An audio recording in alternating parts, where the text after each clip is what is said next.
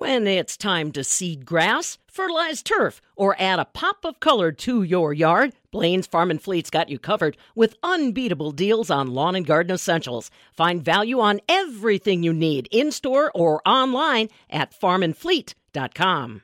We're telling the stories of Wisconsin farmers who have been farming in their families for over 100 and 150 years. We're going to head to Lafayette County with Steve Rigg, where they are celebrating 101 years. So, Steve, tell me a bit about your farm.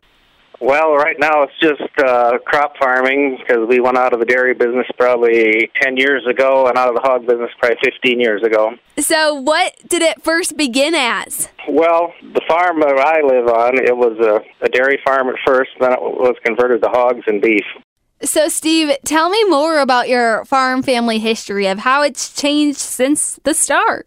Well, I guess when it started out, and Grandpa and Grandma Rigg bought this farm in 1920, and it was dairy and hogs, and Grandma had chickens, and I guess even a few sheep back in the day. And it was like that until 1955, I believe, when the dairy herd went out, and Grandpa Rigg died in 59, and then my uncle Bill bought the farm in 1960, and he converted the dairy barn to a hog barn, and he had Hereford cattle and hogs here. And then when he wanted to retire in 1983, my brother and I bought the farm. And since we had dairy, then instead of having beef herd, we just had the heifer stayed up here. And we continued with the hog business. Yeah, I guess Grandpa and Grandma Rigg, they immigrated over here, and Grandpa came over in May of 1909, and he worked on a farm that we also own. And then the Grandma and the 5 kids, they followed in 1912, and they worked for a farm west of here on the Martin Munson farm in Wyoda. And then he worked there till 1912, and with Mr. Munson's approval, or encouragement, I should say, he moved down here and rented this farm in 1914. And then he bought it in 1920. And we have a family history, all the trials and tribulations of getting across the ocean from Norway, and it's pretty interesting history. Now it's just history in the books. Now, he enjoyed farming. Why do you keep farming? I guess I enjoy it. I guess it's a lot of hard work if you don't enjoy it, so that's the only thing I've ever done. So I guess farmed with my dad, and then in 72 I got married and moved to a different farm, and then we ended up moving back here at about 83 when we bought it, and my brother and I own it together. So we have about 370 acres all told. We got 3 farms that kind of are all bordered here. So you do a lot of crop farming. Do you have a certain tractor that you will always love? I guess we've always been all mostly John Deere, because the John Deere dealer used to own the farm.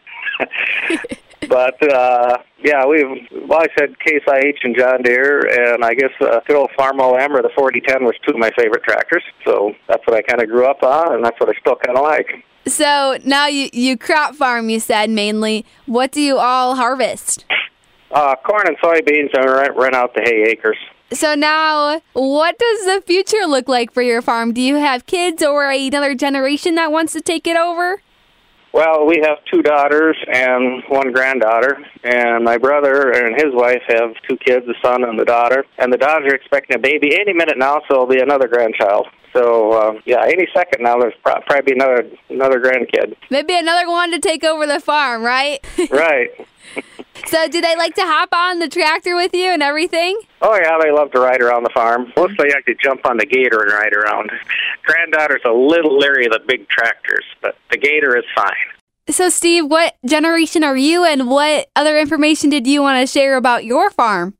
We're the 3rd generation, and I guess it's kind of unique just to be 101 years and counting. I guess it's just, they survived the farm, through tough times in the 30s and the 40s, and, there was the original Riggs had 14 kids. They had 5 when they immigrated from Norway, and had 9 more when they got here, and of the 5 sons that were born here in America, 4 of them served in World War II. Wow, that's crazy. So, and they all went to the same school here, one-room school, Cherry Branch. They had to walk like 2 3/4 miles to school every day, so they all graduated from the same grade school, and that was right next to the church that they all went to, the East Wyoda Lutheran Church.